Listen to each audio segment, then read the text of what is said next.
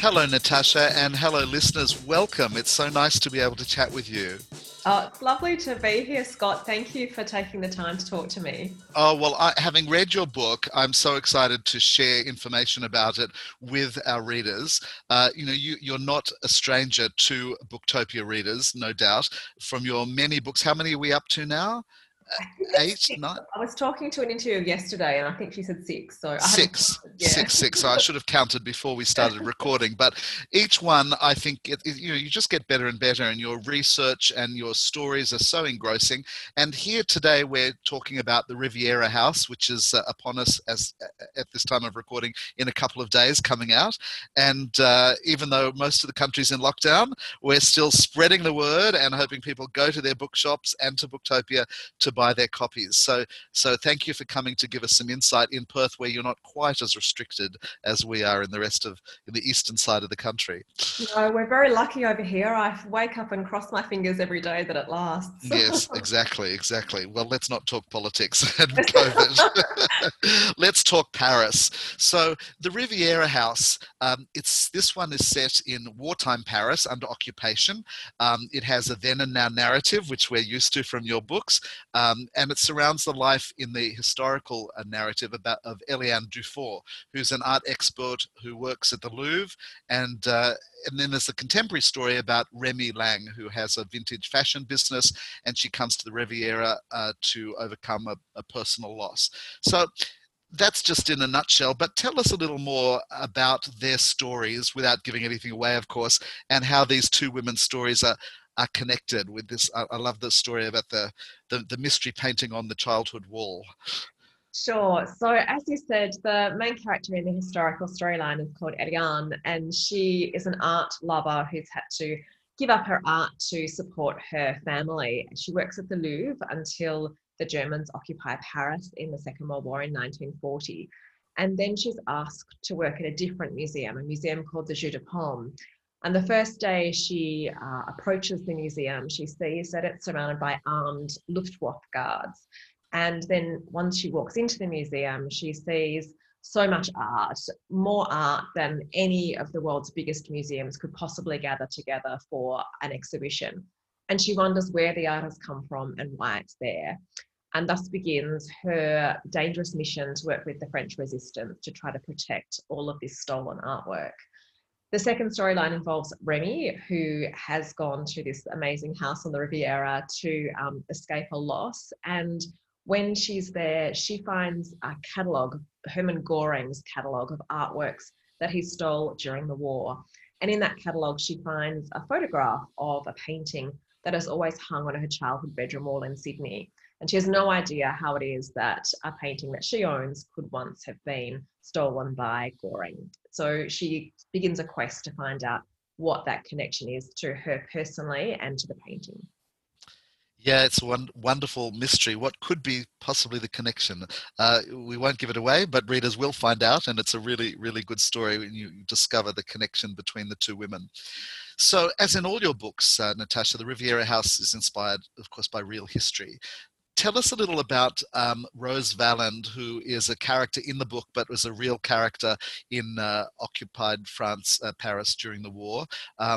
What did you uncover in your research about her and the Nazi stolen artwork that you decided to weave into the Riviera House? Yeah, Rose was a remarkable character. And as soon as I came across her, I knew I wanted to write a book about her because I was really intrigued. You know, ordinarily when we hear stories of the French resistance during the Second World War, there's stories about people being saved, you know, downed RAF pilots or Jewish families, etc.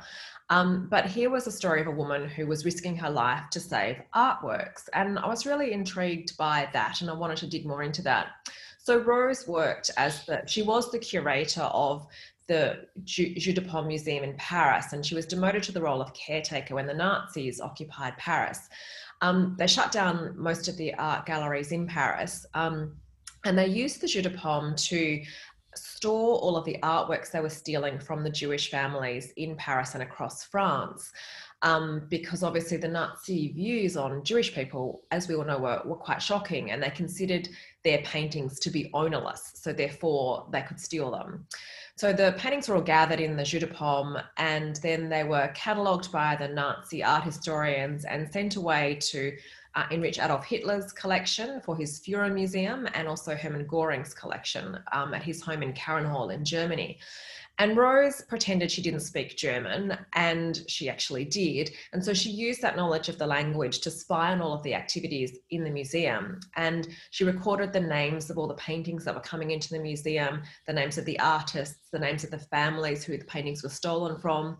And then she tried to find tried to kind of crack the secret codes to work out where the paintings were being sent, where they were being stored, because her hope was that at some time in the future, perhaps when Paris might finally be liberated, she might be able to help track down all these stolen paintings and return them to their original owners. And she was quite remarkable. You know, she was sacked from the museum a number of times because they suspected she was up to something.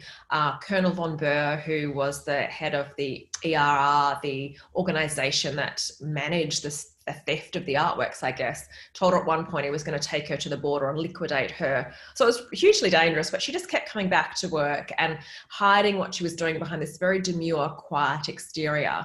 And then after the war, she joined the Allied efforts to track down and recover the stolen artworks. And she was responsible for helping to uncover and restore thousands of paintings. There are still lots of paintings missing, sadly, and they turn up occasionally year after year, but I think, you know, there are tens of thousands that might be lost forever. Nobody knows where they are or who has them. So it's a story that, you know, still has echoes even in contemporary times. And I wanted to, you know, I hadn't heard of her, and I was shocked that, you know, so much history involving women has been lost to time. So I wanted to bring her back to people's notice and show people how brave and inspirational she was. Yes, I love how in your books you put a great historical afterword where you tell us, you know, which parts are real and you know, and to realize, you know, reading this, that she is very much real and survived the war and made such a contribution to the finding and keeping of these works of art, and not just stolen ones from Jewish families, but also works of art that disappeared from the French museums themselves and were squirreled away by the Nazis. I mean, Goering would come through, as he did in your book, and choose the ones he wanted, with you know, the curator in charge, the Nazi curator in charge, you know, arranging to send them to him. Was that character based on Bruno Loggia? Yeah, that's right. So there is a character, about him. Yeah, in the book who's based on Bruno. Bruno was an interesting character. You know, he was an art curator, and he worked with Goring as basically his personal art assistant, I suppose. You know, hand selecting paintings for his collection, because the view was that Adolf Hitler had both Adolf Hitler and Goering had very particular artistic tastes, and Hitler's was, you know, there was no modernist art. Modernist art was considered to be degenerate, and Hermann Goring's tastes extended to, you know, nudes and those kinds of paintings. So he, you know, helped him kind of find and track down those kinds of artworks. But he was also, you know, it's interesting what happened to him after the war. You know, he didn't suffer too badly considering the role he played. And, you know, there've been reports that they've recently found paintings of his hidden in a Swiss bank vault that he stole during the war. And I can't. He died not too long ago, didn't he? And he continued as an art dealer shamelessly till the end of his life. Yeah, it's astonishing how many of those men got away with it and didn't face any repercussions for what they did. So, as I say, it is this story that, you know, continues on into our time, because it's like, how could we, you know, have let them do that?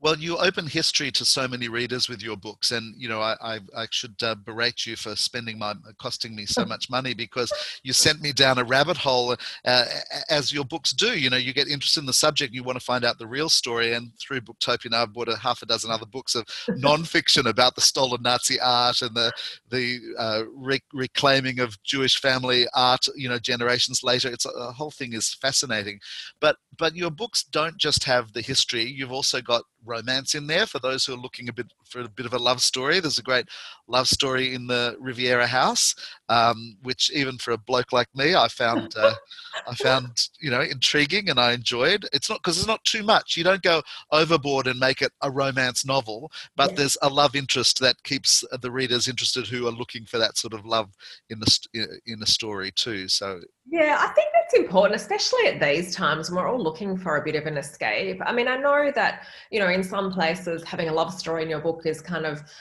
frowned upon and seen to make the work a lesser work of literature. But love is a beautiful thing and we all love people. So I don't know why that there is that stigma attached to it. But you're right. I like to kind of prioritize the work of the women and the extraordinary things they were doing, but to then have as a secondary storyline this, hopefully beautiful love story that people can just get swept away in and forget all their worries and, go wherever these characters are going. Yeah. And it kind of ensures to make a great movie too, and I hope it does. Fingers crossed. That would be my dream come true. Yeah, I can just see it as either limited miniseries or movie. It'd be great. Absolutely. So can I. I want to ask you a bit about why Paris, Natasha. It's not just in this book, but almost all your books really are set in Paris. And the next one that you're already, working on for next year is set in Paris post-war, I believe.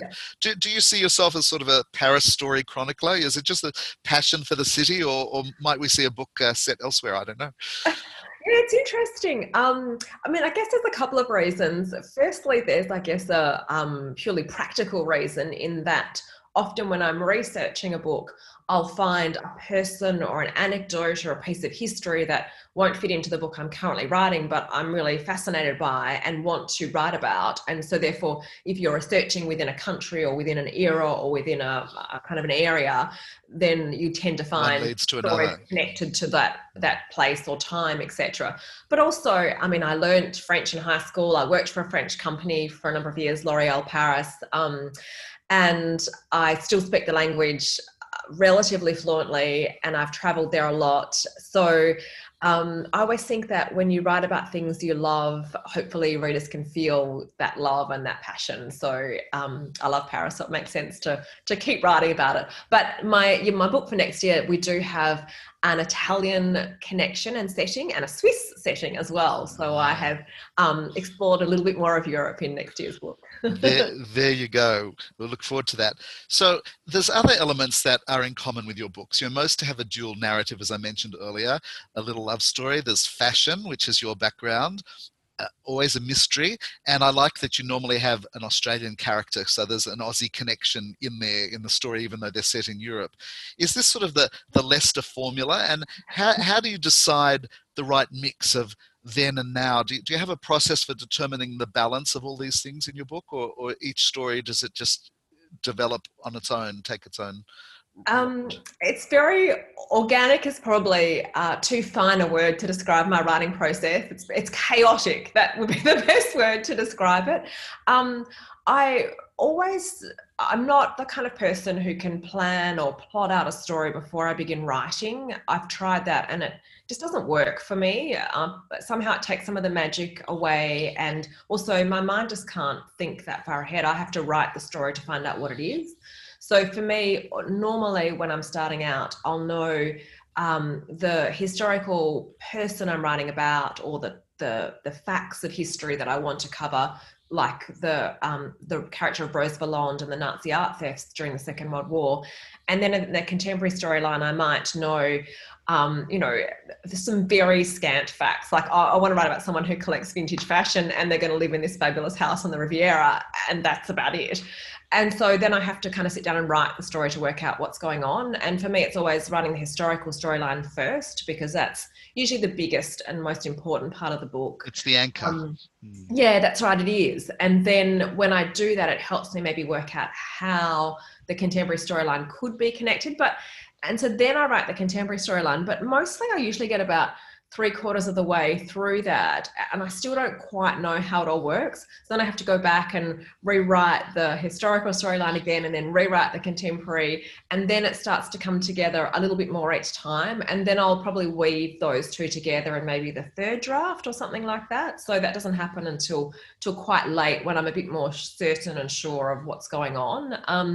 But it's interesting. I do think that like for next year, the thought of sitting down to write another dual contemporary historical narrative was, I couldn't, it's not that I couldn't face it. It was just that I felt that I'd done that a bit, and I didn't want to run into the trap of rewriting the same story over and over again. I think there are only a certain number of ways you can connect those two storylines. So to keep things fresh, next year's book doesn't have that dual historical. Yeah, I've gone off on a different tangent for that one, which was fun. Well, apart from not wanting to make sure you don't fall in the trap of potentially writing the same novel, you want to shake it up for yourself too, for your own interest. You know, you don't want to feel like, oh, here I am again. Exactly. You know, doing the same sort of thing. So that's more interesting for you to mix it up.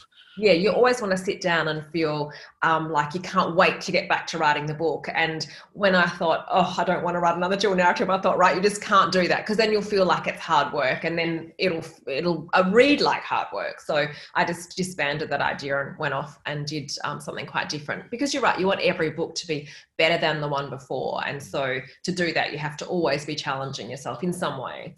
And are you quite a disciplined writer? Like when you're writing, you do your research, and then do you get up and write a certain number of hours a day and just, sequester yourself in your study, and that's writing time? Are you good about routine like that? Yes, I am. And I learned that from the early days of writing, when I was writing with very small children. I had babies who I could only write when they napped. That was my only spare time, because obviously you can't just sit down and write with a baby, because they require quite a lot of attention and focus. They tend to, yes. So, they might sleep for an hour and a half, and that would be my writing time. And so I couldn't waste any of that hour and a half, because that was the only time I had that day. And so I hated it at the time, because it felt less than ideal that you were always having less time than what you needed. But I look back now and think it was the best thing ever, because it taught me to be really disciplined, taught me not to waste time. And so now that I have the luxury of a full school day when the kids are at school, I just sit down at my desk and treat it like a job. I have contracts, so I've got to deliver books at certain times. So that's also a powerful motivating factor. But I think a lot of writing is that self-discipline. There isn't anyone standing over you saying, sit down and write. You have to be the one saying, even if you're tired or feeling a bit sick, or you'd rather go out and have coffee with a friend, actually you just have to write. Yeah. We're not here to talk about what I'm doing, but I'm starting to research and write a book myself. And so I know what you mean, because I got excited about, I've got this project, and then I thought, oh, it's not going to write itself. I've actually, it's one thing to be excited to have the idea and the project, but you've actually got to be disciplined and sit down and do it. So I'm glad your children helped teach you that discipline. And so it's worthwhile having children after all. Yeah, that's right. They were very handy for that. But I think the other thing too is, there's this kind of idea that you've got to be inspired, and the muse has got to be there to write. And for me, it's the muse comes at all the other times when I'm away from my desk. Like when I'm going for a run, that's a big part of my writing process. I'll be thinking of scenes and dialogue and ideas, and then the work is actually taking all of that inspiration that I got on my run and sitting down here at my desk and turning those ideas into words and sentences and paragraphs and chapters, and then eventually a story. So there are the two components, but the discipline and the work is a big part of it as well. So we haven't talked a lot about the contemporary part of the Riviera House and the story of Remy, but I want to mention that another element in your book are the themes about relationships and resilience and grief and family, and Remy's story has a lot of that. As you said, she's come to the Riviera to overcome she had a family tragedy, and she's got to trying to move on from that, but she also meets a fellow there who happens to live with his family in the lovely villa next door. And he's got his own issues about, family and children, and parenting. So they're both slightly damaged in relationships and find each other and each other's company. So apart from looking at historical elements, I like the fact that your books have this element of things that everybody can relate to, about family and relationships and the challenges of day-to-day life and making relationships work. So, you must spend a lot of time getting that woven into your story at the same time and keeping people interested in that aspect of a narrative. Yeah, it's interesting because I think one of the big challenges with writing a dual narrative is that often one storyline can come across as being more interesting than the other storyline. And I don't ever want readers to think, oh no, I don't want to read this one. I want to skip over that and get back to the historical storyline, say. So you've always got, so there can be the temptation to just have the contemporary storyline there as a prop for solving a mystery in the historical time period. But it can't just be that. Those people in that contemporary storyline have to have their own challenges and their own interests and their own growth, I suppose, their own character development. So it's always thinking about, well, how can I do that? What can I give to this character to challenge them and let them show the reader that they're equally as resilient and inspiring and courageous in their own way, even though they're not in the inherent drama of a war. And so it is always trying to tease out what that might be for that particular character. And, I think that just comes from living, really. The more you live, the more people you come across, the more stories that you hear, and the more things you think, wow, everybody has some level of suffering that they're carrying around with them. And so if you think about that, how can I weave that into a character, but show how they can perhaps overcome that? Well, I guess like Leanne Moriarty, the best-selling, Australian author, does with contemporary family issues. That's what all her books are about. You successfully weave that into your narratives. And the nice thing about that, and for readers to know, is it means there's something for everyone in your books and in the Riviera House. If you're interested in history, if you like mystery, if you like romance, if you like the psychology of day-to-day problems of family and relationships that we all deal with, if you like fashion, any of the above, they're all there. So I hate, we say we shouldn't judge a book by its cover, but people do. And, I look at your books and not a lot of men would normally pick them up because they look like female romance stories. But I'm here to tell our listeners that your books have all of those elements in it, and don't judge it by the beautiful woman on the cover and think, oh, it's just an historical romance. There's so much more to your books, and I think men or women can both really, will really enjoy them. Whatever your interest is, there's something in there for everyone. And so, kudos to you for weaving all of those elements in so well together as you do in all your books. Oh, thank you so much for saying that. It was funny last year when The Paris Secret came out. It's about a group of female pilots, and I saw an email land in my inbox from a man, and I do have quite a few male readers, but he was a pilot, an ex-pilot. I thought, oh no, this is going to be the man sending me an email telling all the things you made a mistake, yeah, about flying. But it was the exact opposite. He was writing to say he was so impressed with the level of knowledge I had about aviation and flying. And I thought, wow, that's me judging a person by the cover, seeing the name and think it's going to be bad. But it was just such validation to think, okay, well, A, the technical elements are right, but B, here is another example of the fact that, stories are universal. There aren't men's stories and women's stories. We all love stories. So it was great. And, well, speaking of that one, I learned a lot about aviation and flying during the war from that book. So, your research is really fantastic. And so tell us something about that before we finish. How much of, you spend about a year doing a book, you've got one almost every year. How much of your time is broken up between your research and your writing? What's the split? So I usually start writing without having done very much research because, like I said before, when you don't plan, you've got to uncover what that story is. And for me, if I research too much up front, I would tend to write too much to the research. And so the book would become maybe too weighed down by the research, because you always want the research to be enough to almost just have the reader be so absorbed in it they don't notice it, I guess.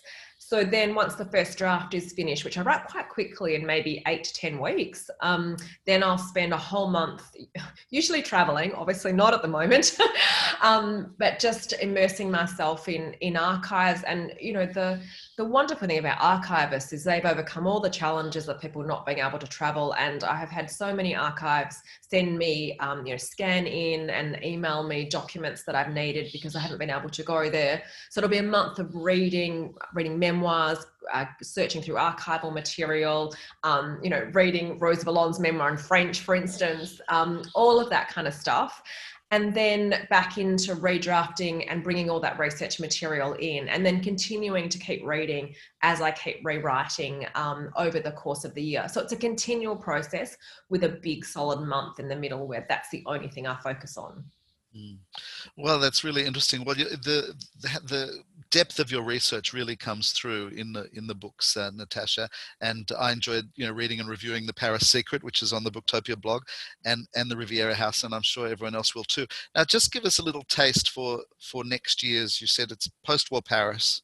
Yes, so we're in Paris post-war, and the main character is the public relations director of the House of Christian Dior, and it's her story about what happens to women when they have had these roles during the war where they were doing something really genuinely useful and heroic.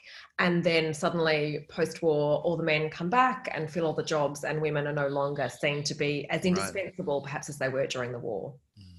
Well, always something to look forward to with you. And for those listeners who haven't read your books, they're not in any order. You can pick up any one, but couldn't do worse than starting with The Riviera House, which is out 1st of September, I guess, or 31st of August. And so we wish you great success with it, despite lockdown.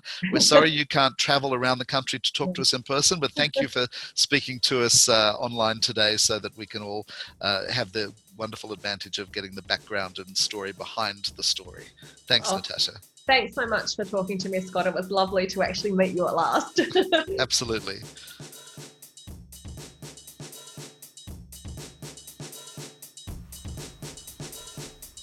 Thank you for listening to the Booktopia podcast channel. Don't forget, you can subscribe to us on SoundCloud and iTunes for free, and get access to hundreds of author discussions, book analysis pieces, and more. Or, if your eyes need a workout, head to Booktopia TV on YouTube. Don't forget, for all books featured in this podcast, and for access to a whole bunch of other fun content on our blog, head to Booktopia, Australia's local bookstore, at booktopia.com.au.